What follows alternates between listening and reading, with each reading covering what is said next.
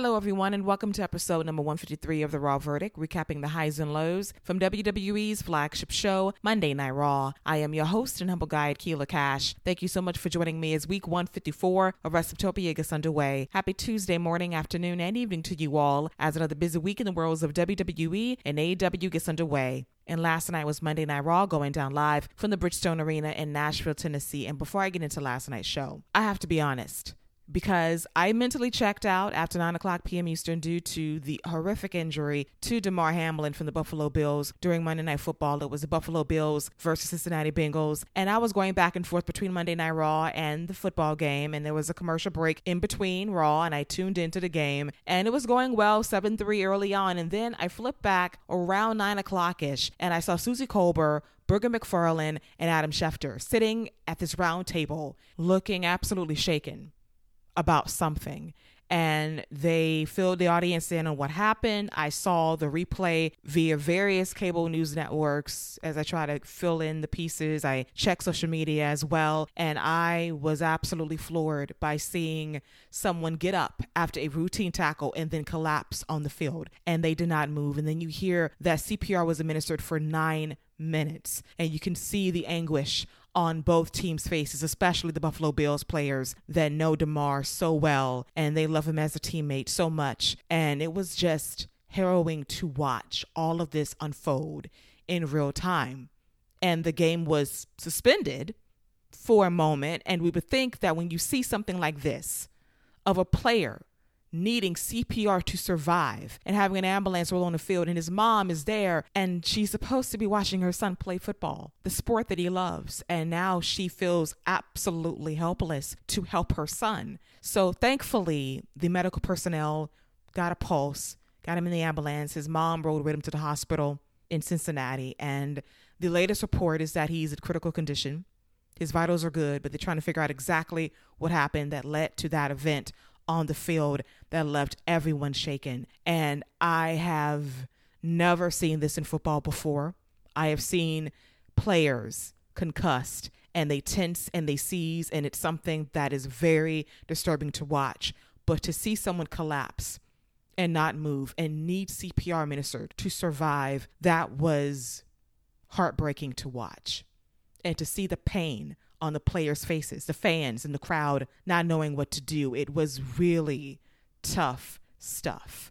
And as a wrestling fan, I immediately thought back to 3 moments in history that I remember vividly. I think about Owen Hart back in May 1999 of the harness snapping and he falls to his death. And that is something those fans and the people that work with him will never forget. And the show went on. And that was a classless move by WWE at the time.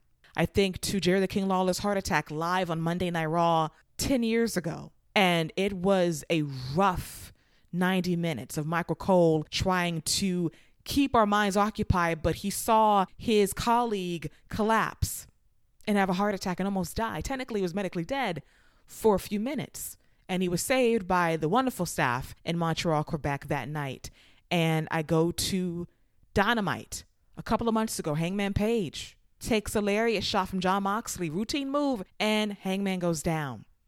And there's a hush over the arena, and you can hear the tenor change for Taz and Excalibur on commentary. Like, you don't know what to think, you don't know what to do, because head injuries are no joke. It becomes very serious very fast. And as a fan, you just pray for the best. And I was doing the show that night waiting for word on Page's condition, and I was waiting for AEW's statement. They gave me some reassurance he was going to be okay. Then Page tweeted the next day to really give everybody that deep sigh of relief that he was going to be all right. But in the moment, you don't know what's going on. And that's exactly how I felt last night. I had so many messages pop up regarding Damar Hamlin, of how he is a class act through and through, gives back to his community, and the money that's been raised for his foundation that gives toys to underprivileged kids is probably over $1 million right now. And it's a blessing to see so many people show up for him. And we pray that he recovers from this and he has a great quality of life. This is not about football right now. This is about his life. And it was very hard for me to kind of pay attention to last night's episode of Monday Night Raw because my mind was elsewhere. It was with Damar Hamlin and his family, his friends, his teammates. And I pray for a speedy recovery. We'll get some news hopefully later this morning regarding his condition. But I have to give the stank eye to the NFL because it took the coaches to say, we're not going to go out here while he is fighting for his life. How dare you put profit before players?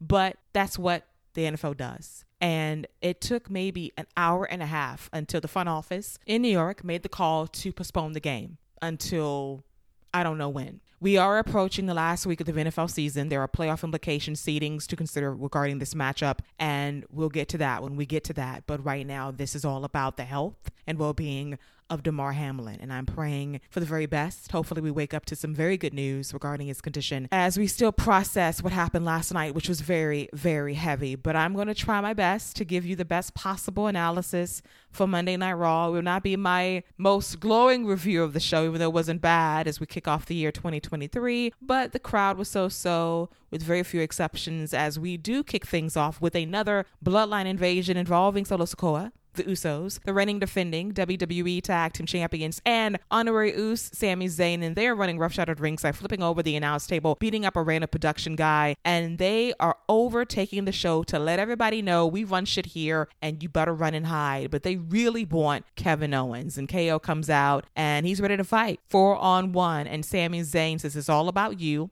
It's your fault. We're here for you. And Kevin Owens is game. And that leads to Adam Pearce, noted WWE official, coming out saying, no. We're not doing this right now. Not this year. Not again. And this leads to him making the dumbass decision of having some rent security guards try to get the Bloodline out of the ring. And Solo proceeds to kick every last one of them out of the ring by beating their asses in short fashion. Then Adam calls reinforcements in the form of the main roster, and they eventually take care of business. But the Bloodline scurries away, but not before Adam Pearce says, oh, you want to come to work today and cause trouble? Well, get your boots on, get your gear ready, because you're going to be working tonight, and it will be Solo Sikoa versus Elias in a Music City street fight, followed by the Street Profits and Kevin Owens versus the Usos, the reigning defending tag team champs, alongside Honorary Uso, Sami Zayn. So this is a very chaotic way to kick off Monday Night Raw. It happened the exact same way a couple of weeks ago with another Bloodline invasion, but it has a little extra sauce on it because Sami Zayn took the fall on the last SmackDown of the year as Kevin Owens stunned him, pinned him, and he might be in line for a Universal title shot against Roman Reigns at the Royal Rumble in a few weeks' time at the Alamo Dome in San Antonio, Texas. Next up is Bianca Belair defending the Raw Women's Championship against Alexa Bliss. This match was kind of rough in a lot of ways because I always thought that Bianca Belair and Alexa Bliss had great chemistry dating back to the 2020 Royal Rumble nearly 3 years ago now. I thought they worked well together last year at the Elimination Chamber pay-per-view, and it was down to her and Bianca as the final two to see who would face Becky Lynch for the championship at WrestleMania. It was Bianca Belair, but I love the work they put in nonetheless. So I had high hopes for last night's show despite the Bray Wyatt jinx of it all. But Alexa was missing spots. Bianca Belair was frustrated as she scoop slammed Alexa Bliss 3 times and told her to get up repeatedly to take the third scoop. Then she was out of position for a handspring moonsault. She had a wiggle in position for that, and Bianca Belair was visibly frustrated as she basically worked over Alexa Bliss early on. We had a scary movie callback of Bianca holding Alexa's head in place as she proceeded to whoop her ass, but Alexa takes advantage by shoving Bianca shoulder first into the ring post to ground her for a bit, but eventually Bianca Belair lands a vertical suplex, the aforementioned scoop slams, and the handspring moonsault for a very close near fall. The action spills to the outside after Bianca lays in some shots on Alexa Bliss from the top rope, but then Alexa yanks a ponytail, goes after Bianca Belair, but then she sees maxed figures in the crowd that look like they're a part of Bray Wyatt's cult, the Wyatt Six, and she's spooked by all of this, and she sees the flashing on the Titantron of the Wyatt logo, and she goes absolutely batshit crazy. She flips on the referee. She pounces on Bianca Belair, beats her ass at ringside, delivers not one but 2 DDTs on the steel steps, and the fans, who are supposed to like Bianca Belair because she's from Tennessee, by way of Knoxville, they chant for Alexa Bliss saying one more time.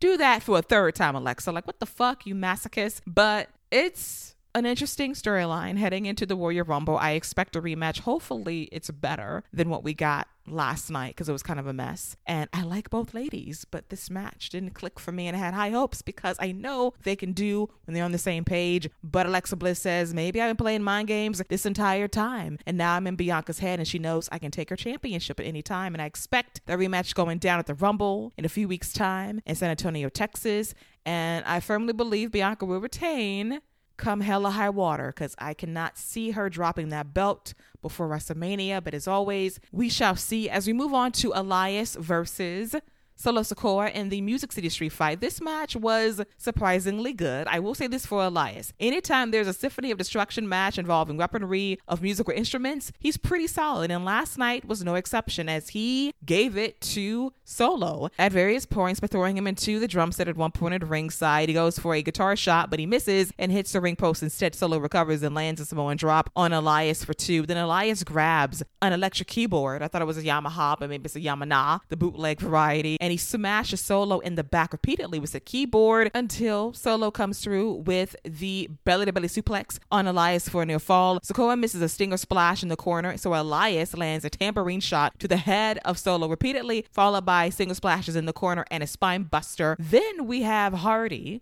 noted musical artist, hand Elias a guitar, and Solo is going to super kick Elias before he could use the guitar as a weapon. So Hardy, noted not professional wrestler, hops over the barricade, and he's going to smash Solo with the guitar, but homie, don't sell it. Solo turns around and he is ready to kill Hardy on sight. Hardy runs away, and I laughed at Corey saying, run to Memphis. Hell, run to Texas after this, dude, because you're an idiot for going after Solo Sikoa. So Elias takes advantage with a jumping knee strike, goes for top for a frog splash, but unfortunately for Elias, he is going to get hit in midair with the Samoan spike as Solo is going to deliver a spinning solo on top of a piano at ringside. The piano collapses and he pins Elias for the victory. I thought this was a fun match, and Solo is an absolute beast in every way, and I love it. He's charismatic as hell. He has presence every time he comes out there. The music's on point. The lighting during his introduction is fabulous, and he is the most feared member of the Bloodline outside of Roman Reigns, because I think this dude could snap on Sami Zayn at any time, because he is the enforcer. He was sent by the elders to do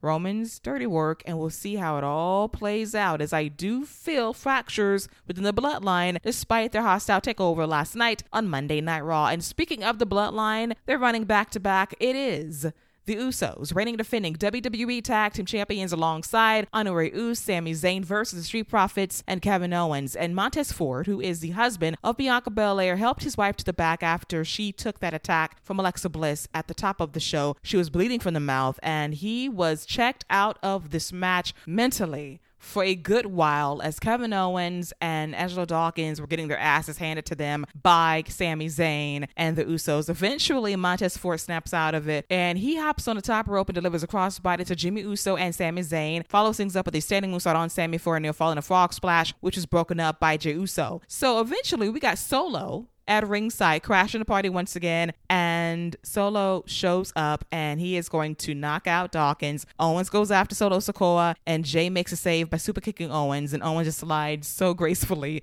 against the barricade. He's knocked out. Ford knocks Jimmy off the apron, but the distraction allows Sami Zayn to land the haluva kick on Montez Ford for the win. A fun match, but in all honesty, at this moment, I was checked out due to the DeMar Hamlin situation, and I was just going through the motions. It was a good match. Montez Ford showed great fire, but I was kind of emotionally detached due to what was happening across the dial on ESPN. Next up was Chad Gable versus Dexter Lumis, and this match existed. This is probably the most heatless match of the night, because Dexter Lumis is not over and Chad Gable is so good, but he loses so often. And this was the case last night. He puts in a good performance. He suplexes people, locks in an ankle lock, is very technical. But Dexter Lumis comes through with a nice leg drop into a kip up. Then he locks in a cradle on Gable for the win after Otis was sent into the ring post. And this was all right. It should be noted that we had no discussion of The Miz or Bronson Reed or that ladder match from 2 weeks ago. It feels as if the entire storyline is DEAD. And I'm praying that's the case, because I don't want my guy Bronson Reed associated with The Miz. Let that man be a monster. starting at the Royal Rumble, build him up comparably heading into WrestleMania, and we're good to go. I just want Bronson Reed the hell away from The Miz. I want Johnny Gargano back to being Johnny Wrestling. I want Dexter Lumis to be with Indy Hartwell, and they can create TV magic together, and I'll be a happy camper. As for The Miz, whatever, count your money and your blessings and live your life with your family. And that's the most important thing. Next up is Bayley alongside the WWE Women's Tag Team Champions Io Sky and Dakota Kai, as Bayley lies to the crowd about being able to beat Becky Lynch fair and square a couple of weeks ago on Monday Night Raw, and you can see right through that lie because she got help courtesy of Io Sky and Dakota Kai. Becky Lynch comes out to say, listen, for most of your career, you always hid behind someone.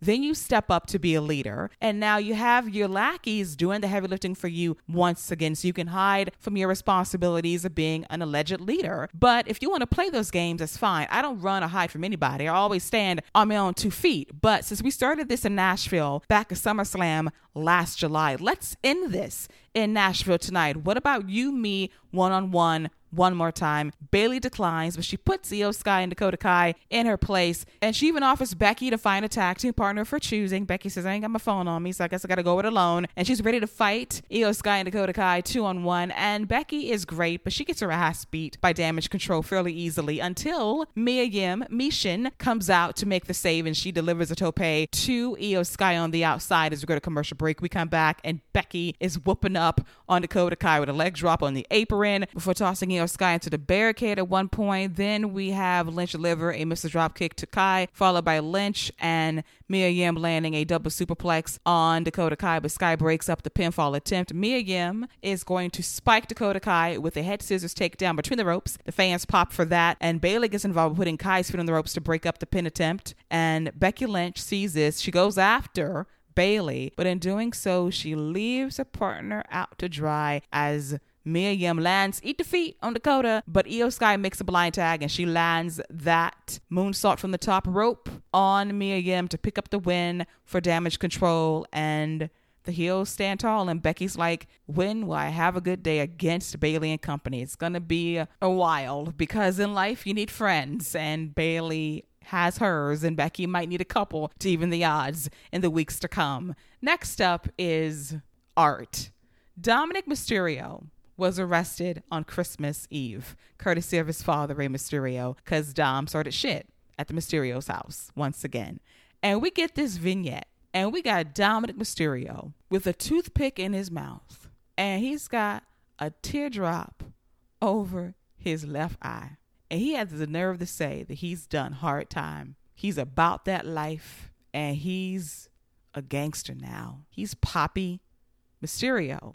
And all I could do was laugh, because at this point, it's parody, and I kind of love it. Dom is such a goddamn ham, and I am here for it. For all of my GH fans out there, Prison Poppy Spencer, he is not. The man spent hours in a holding cell at the county jail, got bailed out most likely by Finn Balor and Damian Priest. Rhea Ripley probably pulled up the bail money at some point as well. And now Dominic is about that life. He's seen things, allegedly, and he is ready to show us how hard he is. I am trying not to go there, but the visual is visualizing, and I am very disturbed. But at the same time, this is comedy at its best. Dominic is leaning into being a ham sandwich, and I love it. This vignette was fucking hilarious. That Dom spent hours in jail, and now he is a thug. He's about that life. He's a certified G. We'll see how it goes in actuality on Monday Night Raw next week. And now it is time for our main event, featuring Seth Rollins versus Austin Theory for the United States Championship. And this was by far the best match on the show. The fans love singing for Seth Rollins, and they were eating up these near falls down the stretch as Rollins dominated the first half of this match with dives. Theory on the outside. He had Theory draped over the barricade and delivered a knee drop. As we go to commercial break, we come back, and Theory flips the table on Seth Rollins as he's in control of things for a bit by landing a backbreaker out of a pedigree attempt. Rollins does recover and land a superplex on Theory, goes to the Falcon Arrow follow through, but Theory counters that with a Hiroshigoshi for a very close near fall. We get a great back and forth strike exchange, super kicks galore from both men, and then Seth goes for a power bomb, but his knee gives out.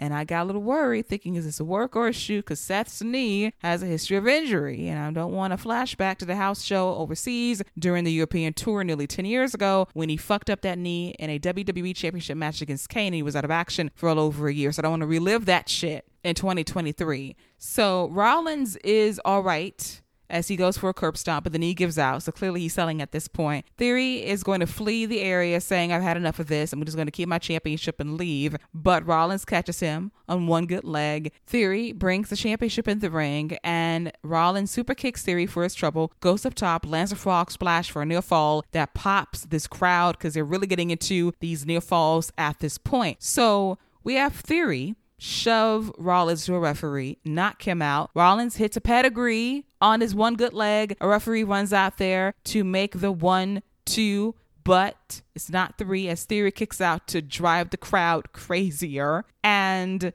Theory almost shoves Rollins into referee number 2. The referee shields himself, and in doing so, Theory is going to deliver a low blow to Rollins, followed by a chop block and the 8-count down for the win. Theory retains the United States Championship as Monday Night Raw goes off the air at the top of the hour. I thought this was a very good main event. The powerbomb botch might have been a mistake or on purpose to sell the knee injury, but I thought this was a well-worked match between Rollins and Theory, who is really coming to his own as a complete performer. I cannot say that 4 months ago, but look where he is now.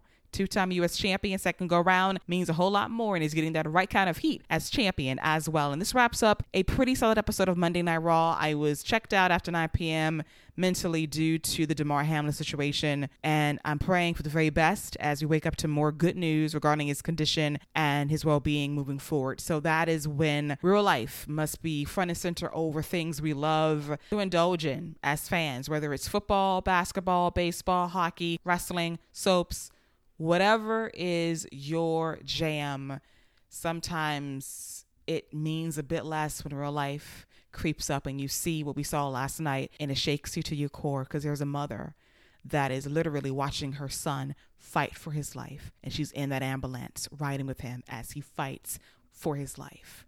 So may he fight gallantly and be brave through this. The doctors are doing their work, and we just pray for the best news later today. You got this, Damar Hamlin. And on that note, this wraps up episode number 153 of The Raw Verdict, recapping the highs and lows from WWE's flagship show, Monday Night Raw. I hope you enjoyed it. As always, you can follow me on social media at Lady Wrestling X on Twitter and or Instagram at Wrestleptopia. They can find me tweeting and gramming about these podcast shows that drop on this semi-daily, recapping Monday Night Raw, NXT, AEW Dynamite, Friday Night SmackDown on Fox, and AEW Rampage on TNT, plus the Serena Sessions dropping every Monday morning right here on WST as well. You know what to do, search Wrestleptopia and follow me on Apple Podcasts, Amazon Music, Audible, Google Podcasts, Buzzsprout, iHeartRadio, Stitcher Radio, TuneIn plus Amazon, Alexa, and Spotify. I'll be back tomorrow morning with episode number 100 of the NXT Nightcap, recapping the highs and lows from WWE's development to brand. Until then, enjoy your Tuesday. Stay safe out there, and don't forget to wash those hands. See you later, boys and girls. Take care.